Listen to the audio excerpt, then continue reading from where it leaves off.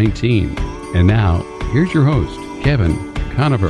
Bring your tide and bring your Welcome to Educate for Life Radio and podcast. I'm your host, Kevin Conover.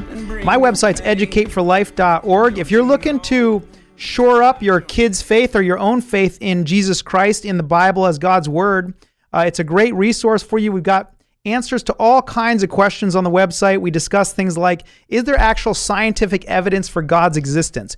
Who put the Bible together? How do we know the books in the Bible haven't been changed over time, right? People have all kinds of attacks and skeptical questions about the Bible, and we're going to actually be dealing with some of those questions today. My guest today was born in Kuwait. He's an Iraqi Christian. He comes from an Iraqi Christian family. He moved to the United States with his family at a very young age, and he was raised in a home that professed to be the Assyrian Church of the East. If you know anything about historically what we're talking about here, that would be the Nestorian Church. But what really got him fired up about Christ was his faith was actually attacked. And maybe this has happened to you. Maybe what really got you going was the fact that you were put in a position where somebody questioned your faith and you couldn't answer their questions. That's exactly what happened to Sam Shimon.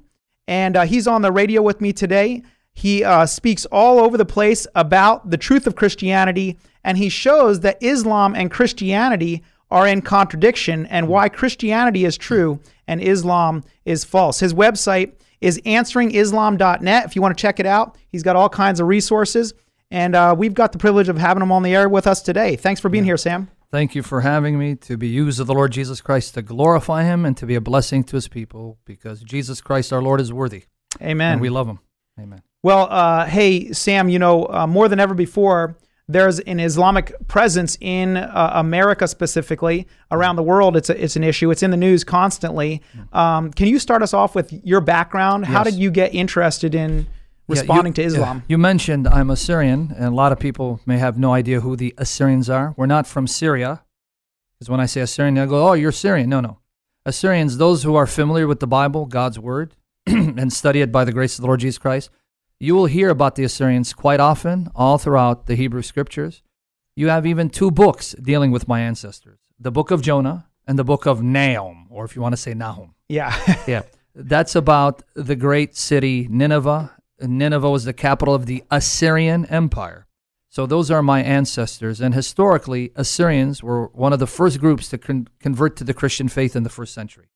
So their roots go back to the first century. Most of the Assyrians lived in Iraq, around Iraq, Iran, Turkey.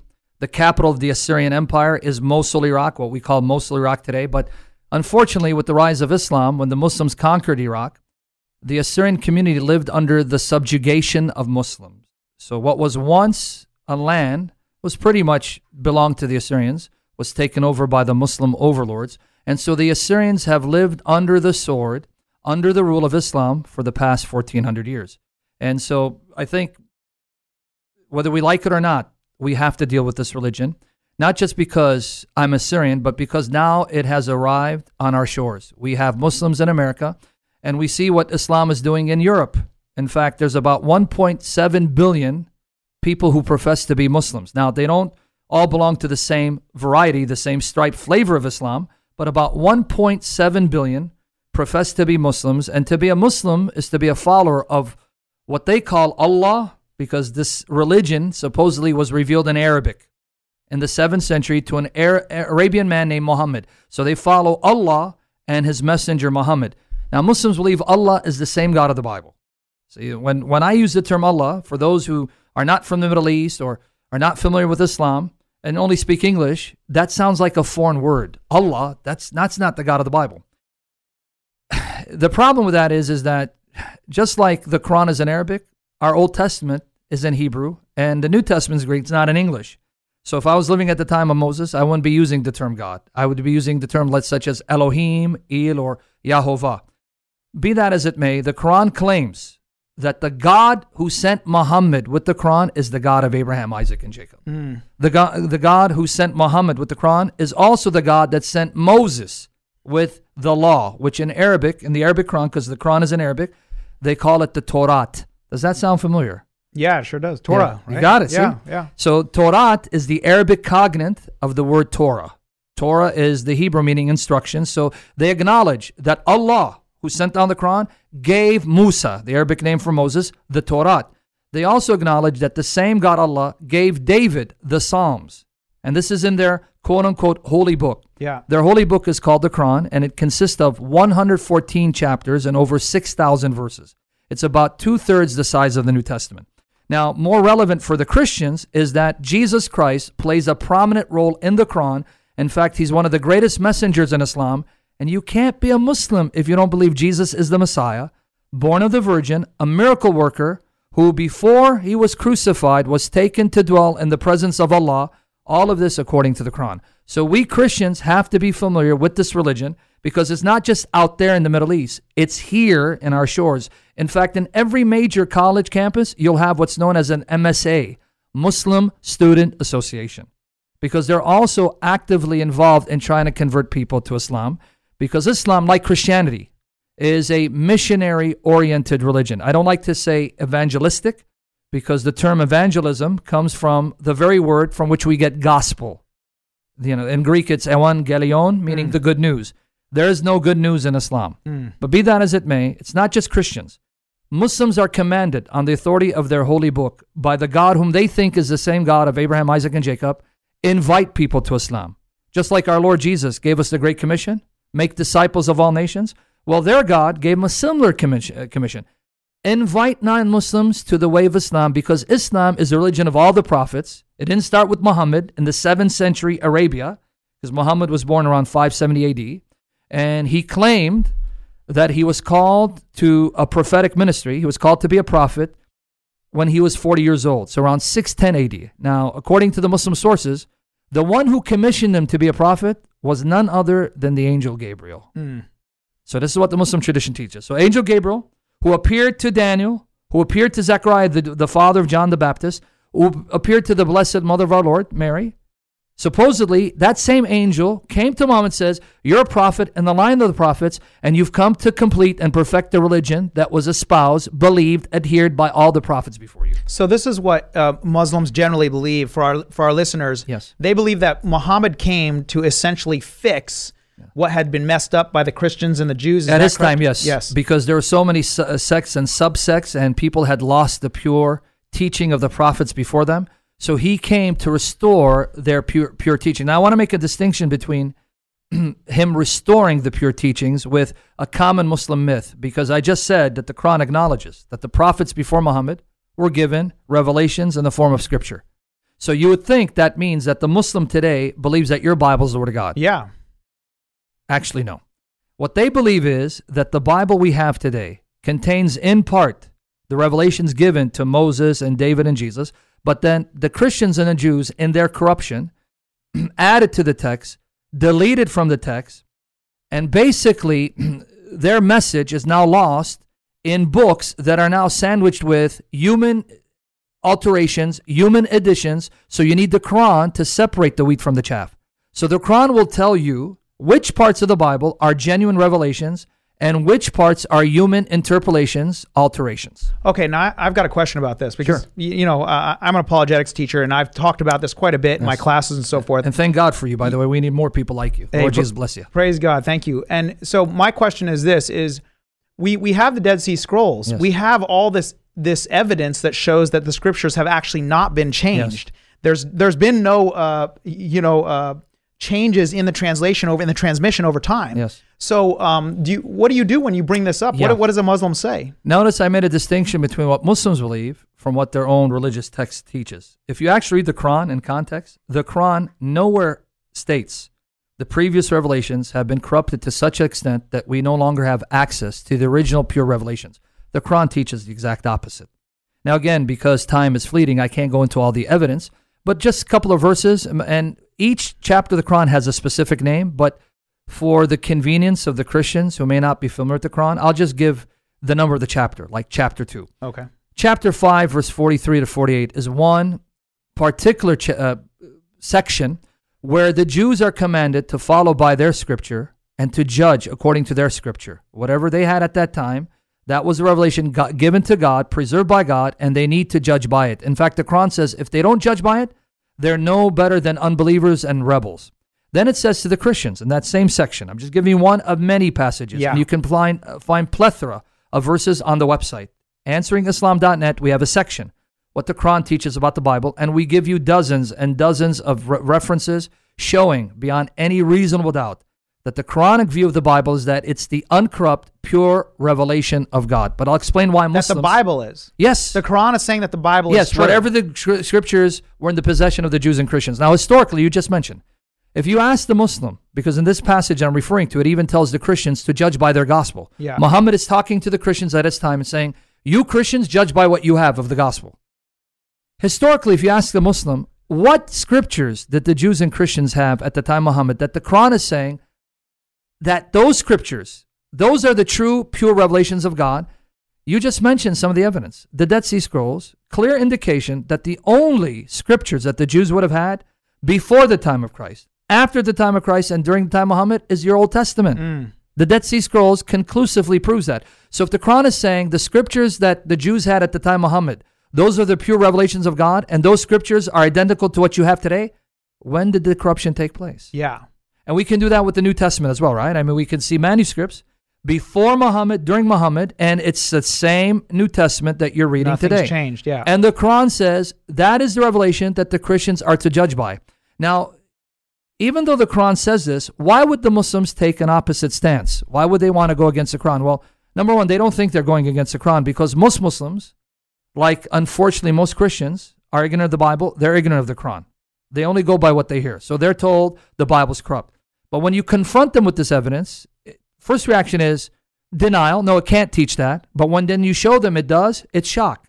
Yeah. And then your prayer is that the Holy Spirit will convict them to accept that your Quran is saying, my Bible is the Word of God, now study it.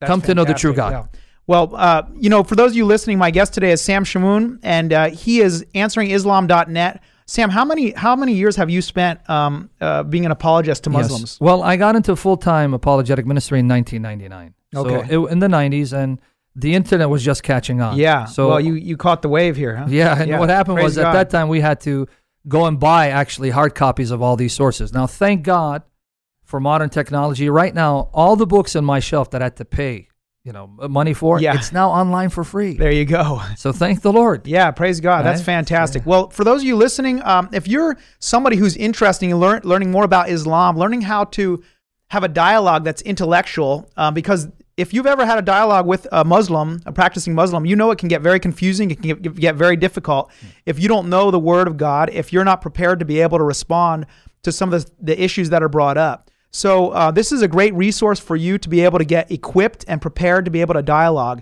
And it's not something that as Christians we can avoid. This is right here on the cusp. This is the cutting edge of where we're at in the world today, in the spiritual war that's going on between the devil and the Lord. So stay with us. We're going to be right back with Sam Shamoun.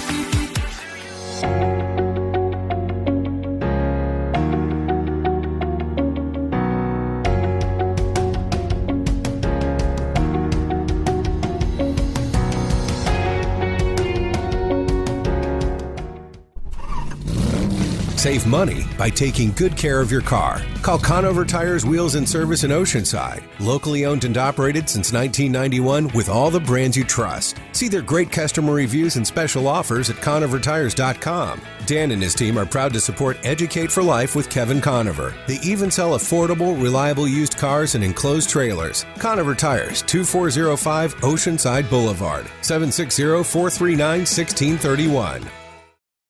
Educate for Life helps you build your life on the rock. LG Equipment helps builders build on good soil. Luke Gibson's team at LG Equipment is your local source for grading, demolition, hauling, and more. Learn about their bulk water services, from trucks to tankers to towers, at rentwatertower.com. Get your questions answered. Call LG Equipment at 619-988-0924. Learn more at lgequipment.com. 619-988-0924.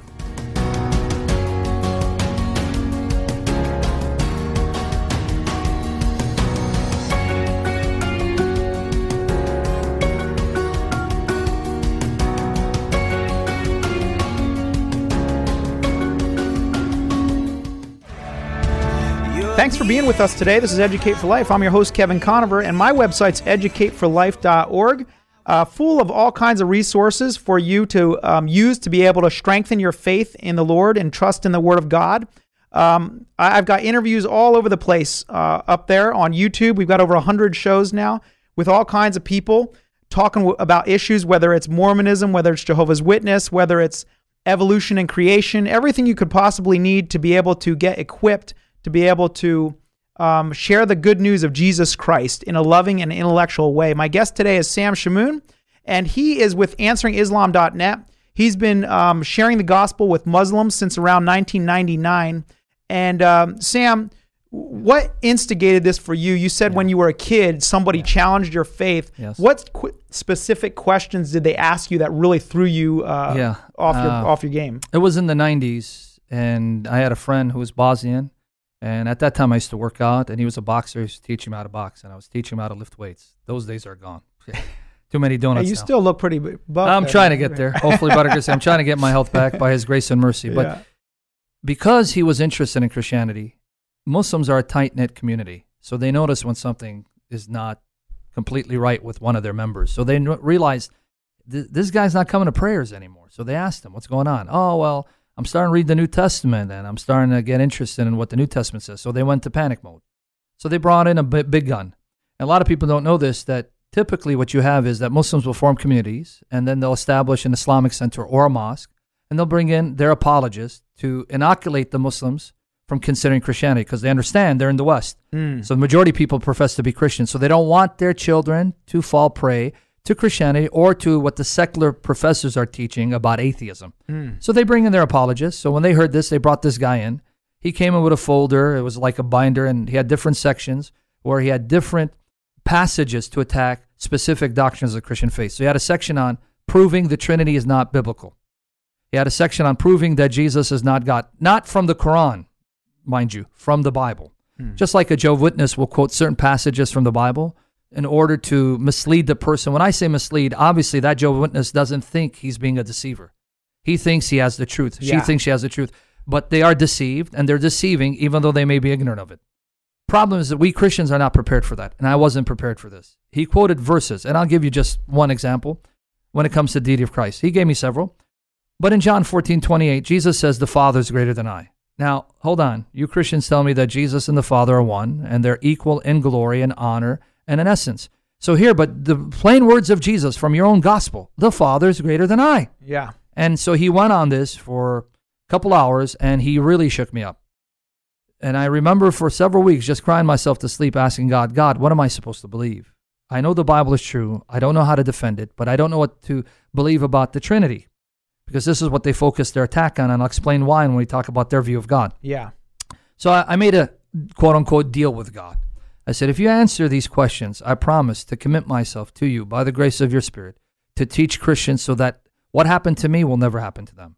And glory to our triune God, glory to Jesus Christ that put me on the path, and I found the answers. And then in 1999, I got involved with Answering Islam, and the rest is history. So that's what happened, basically.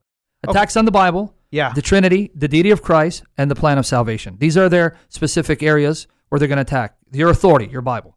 Because they want you to believe in the Quran. Yeah, absolutely. So some people, listening, I think they get a little discouraged because they feel like, okay, there's two things. They're nervous to talk to Muslims because all over the media you hear of, terrorists and these sorts of things. And then the other thing is that they feel like, man, any effort I make is not going to make a difference. So I'm not knowledgeable enough. I'm not like Sam Shamoun. I don't know all this stuff. So how would you encourage the person that's sitting at home and goes, I know I need to make a difference. I know that Islam is something that we definitely need to be able to respond to, but I'm not ready and I don't feel equipped. Well, remember what I just said. I wasn't ready either. Yeah. So I got attacked and my faith was shaken. But see, that's the thing. You have to believe. If you really believe Jesus is Lord and he's alive and he's risen and the Bible's his word, the Holy Spirit of the living God, he is your teacher, he is your guide, and he will guide you, and he will qualify you, and he will empower you. And I'm proof of it. Yeah. I got attacked. I didn't know the answers. No one is born a theologian. No one comes out of his mother's womb knowing the scriptures. It is a steady process of maturity, of growth, but you have to believe and you have to trust. And I know it's a cliche, but it's a true cliche. God doesn't call the qualified. He qualifies the called. And you see that in Scripture, don't you? Yeah. Moses is trying to argue his way out of going to Pharaoh because he says, God, who am I? Yeah. I have a speech impediment. And God says, well, who made man's mouth? Gee, Moses, I didn't know. You caught me by surprise, Yeah, right? exactly. Or in Jeremiah chapter 1, Jeremiah's response when the word of Jehovah comes to him, the word of Yahweh comes to him. And he says, I'm just a child. What do I know? I'm a kid. Yeah. And God says, do not say you're a child. I will be with you. And it says he put his words in his mouth. So God is not waiting for you to be a scholar. He's not waiting for you to get a PhD. He wants you to trust him and yield to him, and the Holy Spirit will guide you into finding the answers. And that's what God has done by raising those before you. See, I wasn't the first. There were people before me who were answering these objections. I learned from them. So then you learn from us, and then others will learn from you. So we're keep building on a foundation already laid, and we are standing on the shoulders of giants that God has raised up before us. Amen. And it's all there. Like Yeah. you keep mentioning AnsweringIslam.net. You don't need to be a scholar. The information is there. Just take a few minutes to read the answer and pray and ask the Spirit to help you, and then share it. And you said, I think you said 3 or 4 places where the attack is focused in causing people to Yes. doubt. Can you repeat those Yes, again? the authority, meaning the Bible versus the Quran. Obviously, a Muslim wants you to accept the Quran. Yeah. And the Muslim, and this is what I was saying earlier, though the Quran says the Bible's not corrupt, most Muslims don't know the Quran says that or don't want to believe it says that. Yeah. But now you wonder, why are they taking that position? Because they know the Bible as it is contradicts the Quran. It proves that Muhammad can't be a true prophet. So obviously that means the Bible's changed if you're a Muslim. Yeah. Muhammad's obviously a true prophet. So they're going to try to get you to lose your faith in the Bible. Then comes the concept of God, because I said in the previous segment, they believe that the God of the Quran, which in Arabic, they use the term Allah. Allah in Arabic for the God of the Quran is the God of Abraham, Isaac, and Jacob. And the Quran says that Allah of the Quran, he's not the Father, he's not the Son, he's not the Holy Spirit. A denial of the Trinity. Oh, wow. So then if he's not the Trinity, and you Christians say that God is a Trinity, one of us got it wrong. We can't both be right. So what they try to do is try to demonstrate from even your Bible, though they think it's corrupt, that even your Bible doesn't teach a Trinity. The Old Testament doesn't teach a Trinity. Jesus didn't teach Trinity, in order to get you to be more open in accepting their concept of God. And their concept is basically what I call Unitarian monotheism versus Trinitarian monotheism. And we know what monotheism means, one God. But we believe this one God is tripersonal. Yeah. This one God is Father, Son, Holy Spirit. They believe the one God is a singular person. And that God is the one who sent Jesus. So Jesus is not part of the identity of that God. Now, do you see a lot of Christians actually falling for these ideas? Are a lot of Christians being influenced towards Islam? You know, it's hard to answer, because it comes down to the question of, can a true Christian born of the Spirit of God fall to Islam? Yeah. See, that's one that we Christians debate. I see what you're saying, yeah. So, but to answer the question more generically, someone who professes to be a Christian, who comes from a Christian background, are they prone to it? Yes. In fact, if you go on YouTube, just type in Christian convert to Islam. You know what you'll find common among all of them?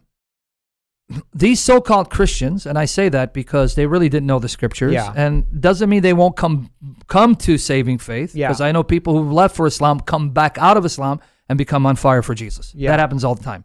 But those who convert to Islam, you'll find what's common in their testimony is they already came to the point where they could not accept the Trinity. That's part of their story. Trinity didn't make sense to me. Jesus being God didn't make sense to me. God dying on the cross didn't make sense to me. A man dying for my sins didn't make sense. So they were already prone and open for a religion that still gave them Jesus and the God of the Bible, supposedly, but without the Trinity and the deity of Christ. And lo and behold, that's Islam. Islam says you can keep the God of the Bible. You can keep the prophets of the Bible. You can even have Jesus, but we're going to give you a human Jesus and a God who's not triune. And I said, man, that speaks to me. So this is the common thing I've seen among those who have left Christianity for Islam, is that already in their minds, the core doctrines of the Christian faith did not make sense and was not supported by the Bible. You know what's interesting is that literally today in class, I had a student ask me, he said, Mr. Conover, can a person be a Christian and not believe in the Trinity? And I want to, when we come back, because we're coming up on another break here, I want to get your response to that, because I think a lot of Christians don't know why the Trinity is so critically important. And spiritually, why the devil would make such an attack on the Trinity, I think is really, really interesting. So stay with us. My guest today is Sam Shamoun. He is an apologist, specifically helping Muslims to come to a saving knowledge through Jesus Christ. So we'll be right back.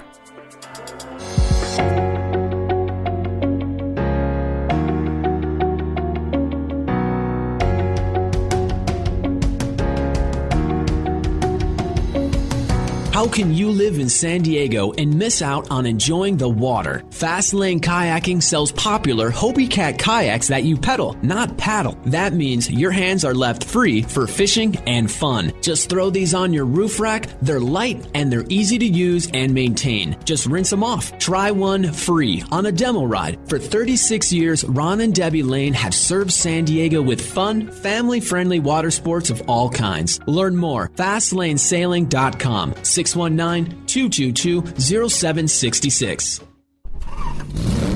Save money by taking good care of your car. Call Conover Tires, Wheels and Service in Oceanside. Locally owned and operated since 1991 with all the brands you trust. See their great customer reviews and special offers at ConoverTires.com. Dan and his team are proud to support Educate for Life with Kevin Conover. They even sell affordable, reliable used cars and enclosed trailers. Conover Tires, 2405 Oceanside Boulevard, 760-439-1631.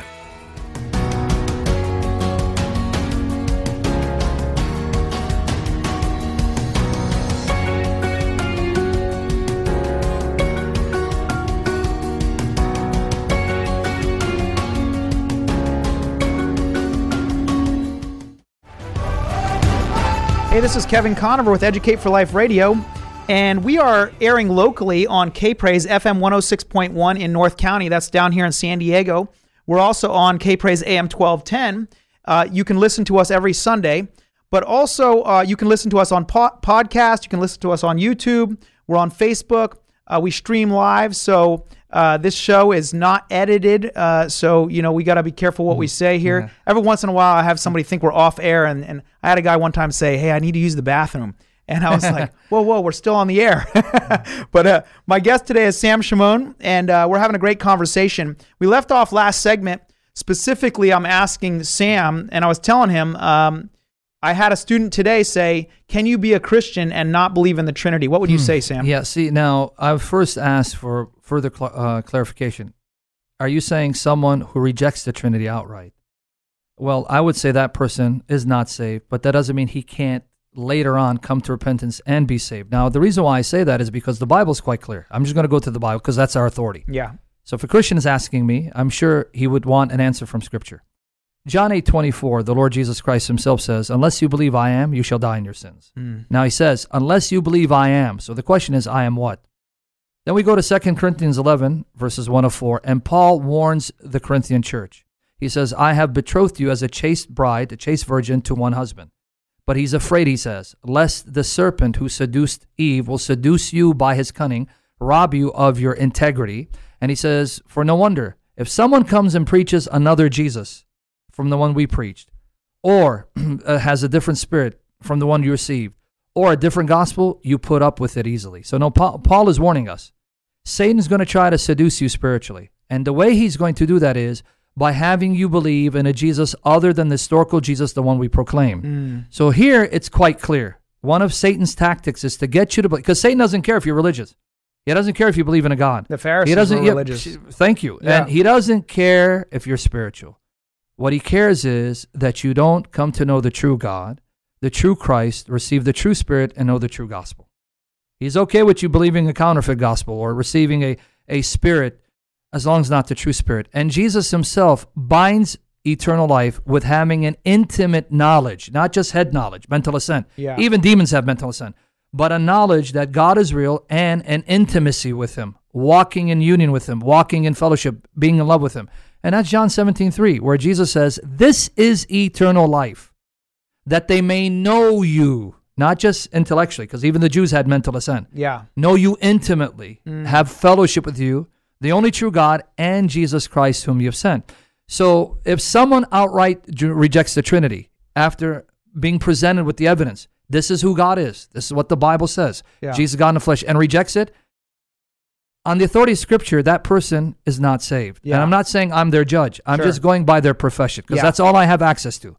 On the basis of their profession, I cannot consider that person a brother or a sister until he or she repents. Now, can there be people ignorant of the Trinity? It's not they reject it. They don't know the Trinity and are saved? Of course. Yeah. When we got saved, we were all ignorant of the Trinity. Yeah, we were ignorant of so many things. A lot of things, even salvation. Yeah. But that's where the Holy Spirit sanctifies us, not just in the way we live, but the way we think, and raises up teachers with his approval to teach us the faith, like you're doing. Yeah. You're doing apologetics, teaching young teenagers what they need to believe and why. Yeah. So, Sam, let me take that a step further. So, I mean, that makes biblically total sense what you're saying.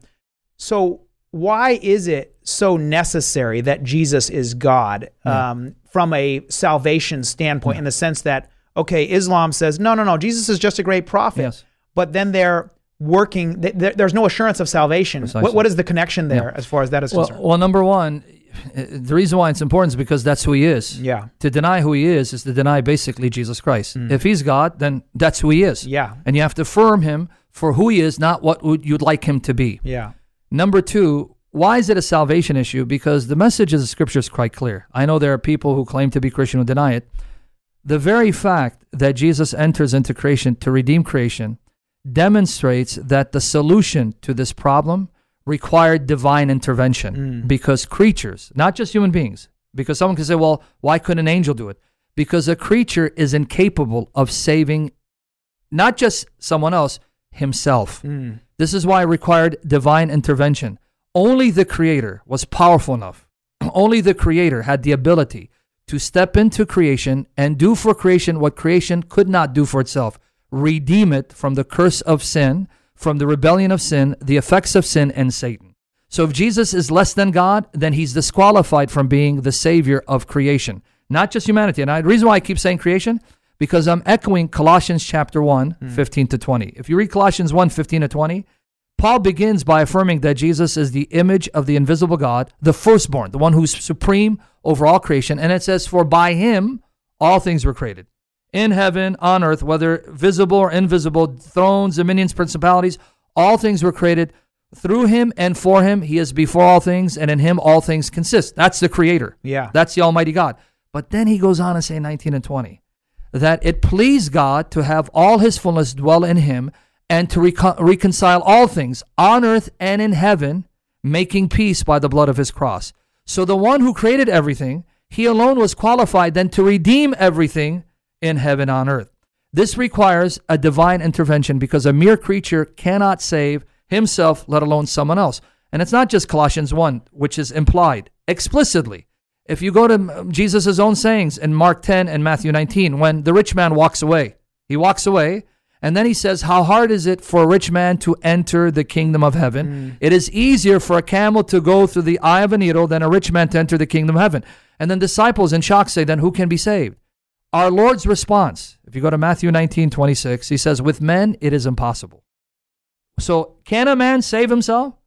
He says impossible. Yeah. But with God, all things are possible. Only God can do that which is humanly impossible, save mankind.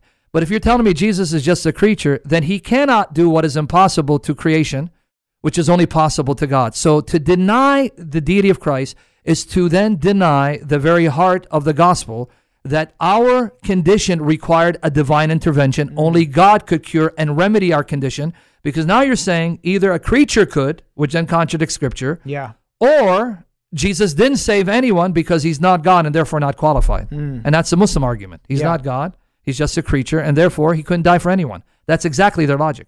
He's just a creature. He cannot die for someone else. Yeah. And this leaves them in a position where they're having to fight for their own salvation. Precisely. It's a little weird when you come to Islamic salvation, because remember, Muhammad is preaching in the context of trying to convert Jews and Christians in the 7th century Arabia. He had a lot of interactions with Jews and Christians, and so he heard a lot of what they believed, and he adopted a lot of what they believed, but changed it to suit his Islamic theology. So in the Quran, you're going to find echoes of Christian belief. For example, in the Quran, Jesus is said to be the word of Allah. Where does that come from? He's the word of Allah. Though Allah of the Quran is not the true God, still this title, word of Allah, that's John. Yeah, John chapter 1. So Muhammad is aping things he's hearing from Jews and Christians. And I heard he was not, he's not illiterate. Is that true? The popular belief is that he's illiterate, but there's no indication that he was illiterate, because the term ummi, which is the term in Arabic denoting Illiteracy actually means someone who's unlettered, meaning uneducated as far as the previous scriptures are concerned. Okay. Not that you can't read or write. It means that you're ignorant of the Bible. Yeah. And ummi in the Quran means someone who doesn't know the Bible. Now, something that's really interesting to me also is there a compare and contrast? I was talking to a guy outside the mosque up in Claremont, and he said to me, I used to be a Christian, but now I'm a Muslim. And I said, well, why would you do that? And he said, because the Quran is scientific and the Bible is not. Yeah. And so I'm just curious for our listeners, when it comes to reliability, can you give us examples of the Bible's reliability over the Quran? Well, he uses a typical tactic that Muslims try to employ, that the Quran not only is scientifically accurate, but it actually makes statements that scientists only discovered to be true now. How did Muhammad know? Well, even if I grant that argument, for argument's sake, let's say that's true. That doesn't mean God inspired it, because you have even evil spirits, unclean spirits, who are aware of a lot of the things that at that time would not be common knowledge to a human being. Yeah. For example, how does a baby develop in the womb? Well, a spirit that can enter a human body can see and then can relay that information to Muhammad. So all you're telling me is that some spiritual force inspired him to produce the Quran, to deceive people. Along those same lines, is it true that Muhammad originally thought that his the supposed visitations from Gabriel were actually demonic? Yes. He actually thought, the Arabic term is known as majnun. Majnun means possessed by a jinn. Now, many Christians won't understand what a jinn is, but everyone has heard of a jinn. Genie. Yeah. A jinn is a genie. Now, a lot of people will hear genie say, those are mythical creatures. Not according to Islam. In Islam, jinn are actual class of creatures, distinct from human and angels. They're not angels, even though some say they would be a tribe of angels. Yeah. They're not human, but like humans, they have free will to choose to follow Allah or follow another path. And like humans, they can procreate. And in Islamic theology, they can procreate. Wow. Yeah, that's I had a guy on talking about the Nephilim not too long ago. Well, that's interesting. Yeah. Because if Muhammad saw these jinns, then in reality, they wouldn't be jinns. They would be fallen, evil angels, evil, unclean spirits masquerading as a particular group of creatures to mislead him, right? Because Satan doesn't care. He'll be anything you want in order to deceive you. If you want him to be Santa Claus, right? He'll appear as an angel of light. So he'll even appear as Santa Claus if that's going to get you to not follow Jesus. He don't care. Yeah. Just don't believe in the true God. Yeah. Believe in Santa Claus and the Tooth Fairy. Just don't believe in the true. He doesn't care. Yeah. But so Muhammad did think he was jinn possessed, meaning that he was demon possessed. But it was, unfortunately, I say this, unfortunately, a Christian monk who convinced him otherwise. According to the Muslim sources, his first wife, her name was Khadija. Yeah. She had a relative who was a convert to Christianity, a Christian monk, who would translate the gospel into Arabic. It said he would read it in Hebrew, write in Hebrew, and translate in Arabic. So she went up to him and says, well, look, this nephew of yours, it wasn't literally his nephew, but it was just a term of endearment. Nephew of yours, he said he saw a spirit. So what do you say? So Muhammad explained to him, this is what happened. He goes, oh, by God, if what you tell me is true, the same namus, meaning the same agent that came to Moses has come to you, and you're a prophet to these people. It was a Christian who convinced this man that he wasn't demon possessed. That's horrible. Oh my gosh. Well, my guest today is Sam Shamoun. We are coming up on our last segment, so I hope you'll stay with us. I'm going to ask him what is the most effective way to reach out to the Muslim community that's near you. So stay tuned, and we'll hear what he has to say about that. Stay with us. We'll be right back.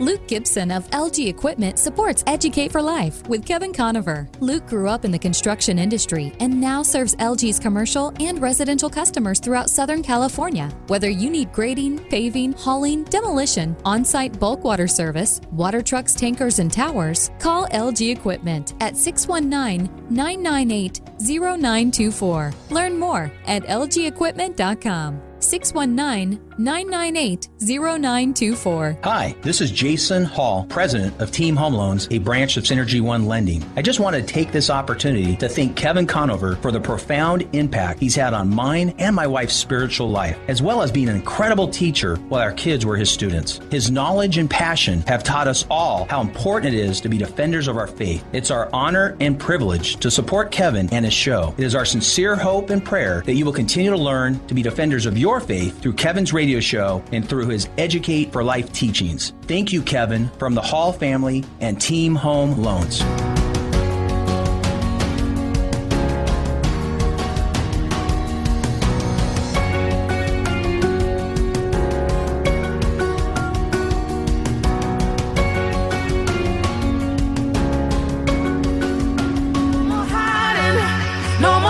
Thanks for being with us today. This is Educate for Life. I'm your host, Kevin Conover.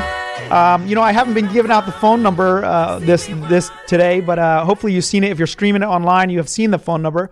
Our phone number here is 866-577-2473.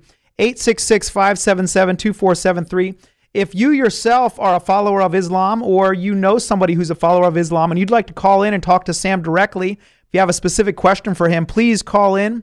I'd love to hear your question and field it on the air here. We are live, 866-577-2473. Sam, so, you've been doing ministry for a long time now, since around 1999, reaching Muslims.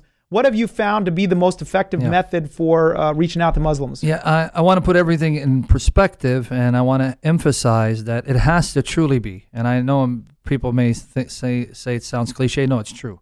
It has to truly be the Holy Spirit using anything you do to bring about the redemption of a person. Yeah. Because in 1 Corinthians 12, verse 3, we are told, Paul says, no one can say Jesus is Lord apart from the Spirit of God.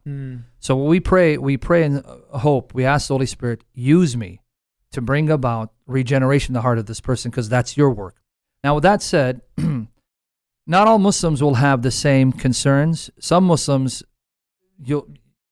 they won't come through debate or argumentation. They may be experiencing some tragedy in their life and some heartache, and they see that Islam is incapable of filling that emptiness. And so what draws them, and you'll hear this often, the love of Christ revealed through Christians. In fact, there's one particular brother who has a ministry called Cira, C-I-R-A, Al-Fadi. He came to Christ because of the love of a Christian family that took in him. He's a Saudi Arabian convert to Christianity. Now others, that won't work. For example, my partner, David Wood, who is a top apologist against Muslims, the Lord used him to bring Nabil Qureshi. Many people know Nabil. Yeah. I mean, he went to be with the Lord, a tragic loss for us, but for him, gain, because now he's perfectly healthy and more alive. He's in the presence of Jesus. But he didn't come because of love, because he was experiencing enough love from his family. In fact, they love bombed him. So the love of Christ is not what appealed to him. What appealed to him was the arguments showing that Jesus died and rose again, and then the argument showing how immoral Muhammad was. See, the arguments for the resurrection of Christ troubled him, but not enough to abandon Islam. It's when David Wood started presenting questionable aspects of the life of Muhammad, that's when he could no longer follow Muhammad, and he fell in love with Jesus. But that's all because of the work of the grace of the Holy Spirit. Yeah. Because you can use the same arguments to another Muslim and doesn't faze him. Yep. So it depends on the Muslim that you're witnessing to. Sometimes it may just be praying for something to happen in his life. Maybe he's sick, his mother's ill, asking Jesus to heal him or some family member, and bam, answer to prayer. Like, wow. Yeah. How is it that Jesus can answer prayer? I thought he's just a prophet, right? So it depends on the circumstance. But with that said, whether we like it or not, Muslims do have challenges to the faith. And as a Christian who's committed to the authority of Scripture and wants to honor Jesus and live for Jesus, we are commanded, and I want to exhort everyone listening, you're doing it, and I thank God for you, and I pray God empowers you. You're doing what this passage says in 1 Peter 3:15. 1 Peter 3:15 says, always, first it says, in your heart set apart Christ as Lord. That part I don't want to forget. Yeah. I got so excited I was going to go to the second part. No. But in your hearts set apart Christ as Lord. Always be prepared to give a defense for the hope that's within you to whoever asks. Yet do so with gentleness and reverence. Now what's ironic, because people may not know what the Greek word, because that part is written in Greek, the entire New Testament is written in Greek, the word defense is pros apologian. Apologian. Sound familiar? Yeah. Apologetics. Yeah. So the very word apologetics, apologist is actually taken from this Greek word that Peter used by inspiration of the Holy Spirit. In other words, if I were to give you the gist of what Peter's saying, Christians, not just elders, he's talking to all believers. Yeah. All you Christians, be ready to do the work of an apologist. Be ready to engage in apologetics because people are going to ask you, and you can't run from the questions because Jesus wants to use you as his mouthpiece to refute these objections in order to capture the person's heart and bring him into obedience to Jesus Christ, their only hope of salvation. So we have to be ready to give answers. And like I said, you don't need to be a scholar. Just yield to the Spirit, trust the Spirit, and he will guide you on a journey that will be fruitful and will bless you for the rest of the days of your life. Yeah. In other words, take me, for example. Because of my encounters with Islam, I have absolutely no doubt, and the Lord knows that I say this from my heart, I have absolutely no doubt, in light of all the attacks and the answers God has given me, Jesus is alive, he is risen, the Bible is his word, and the God who lives is the triune God of Father, Son, Holy Spirit. Amen. But when I first started, I didn't have this confidence. Yeah. 20 years later, I have no doubt. That's awesome. Yeah. You know, sometimes it seems to me like a lot of times, especially with Islam, it's interesting. I feel like there's a lot of interaction between, for example, Mormons and Christians. I feel like there's a lot of interaction between Jehovah's Witnesses and Christians to an extent. Yes. But a lot of times it seems like Muslims and Christians are in two separate camps, and it's almost as if there's no crossover. And so I think a lot of people out there think to themselves, well, geez, I don't even, when would I even have these conversations? Or what would you encourage to the guy he's out there working his job? I'm an apologetics guy. You're an apologetics guy. This is what we do for a living in a sense. How do you encourage the guy that's, he's working his job? What does he do to get involved to begin to make a difference in that? Well, unless you're living in some really remote rural area, I would be shocked if you don't run into Muslims. They're everywhere. Yeah. And it's, I'm not trying to generalize, but they're in your 7-Elevens, your Dunkin' Donuts, and your gas stations. They're your doctors. Yeah. They're your pediatricians. They're your physicians. And chances are they're your neighbors. I would be really shocked. I know there are still pockets in America where you don't have a lot of Muslims. Yeah. But when you're talking about California, you're talking about Illinois, you're talking about Arizona, you're going to run into them. There's a big change over the past 20, 30 years. Yeah. In fact, they say the highest concentration of Muslims happens to be in Michigan and Illinois, particularly Dearborn and in Chicago. But even in Arizona, they're now having a sizable Muslim community. In LA, there's so they're coming because they're trying to flee their countries because there isn't opportunities to succeed or get established, and they want the freedoms of America so they can have a better life for their families. So they're coming, and some of them are coming with the intention of converting non-Muslims. Not everyone. Yeah. And this is another thing. I don't want to generalize all Muslims. And the reason why many Christians don't want to reach Muslims is because some Christians, and even the media, has done a bad job of making it appear as if every Muslim is an Osama bin Laden, ready to blow himself up or behead you. But that's not the case. Yes, they're there. There are terrorists among them. But not everyone is a terrorist because not everyone knows Islam. Not everyone is practicing Islam. They're just Muslim culturally by name, but they're here because they want a better life, a better education, better opportunities for their children. Yeah. But if you keep seeing them as terrorists, guess what that's going to do?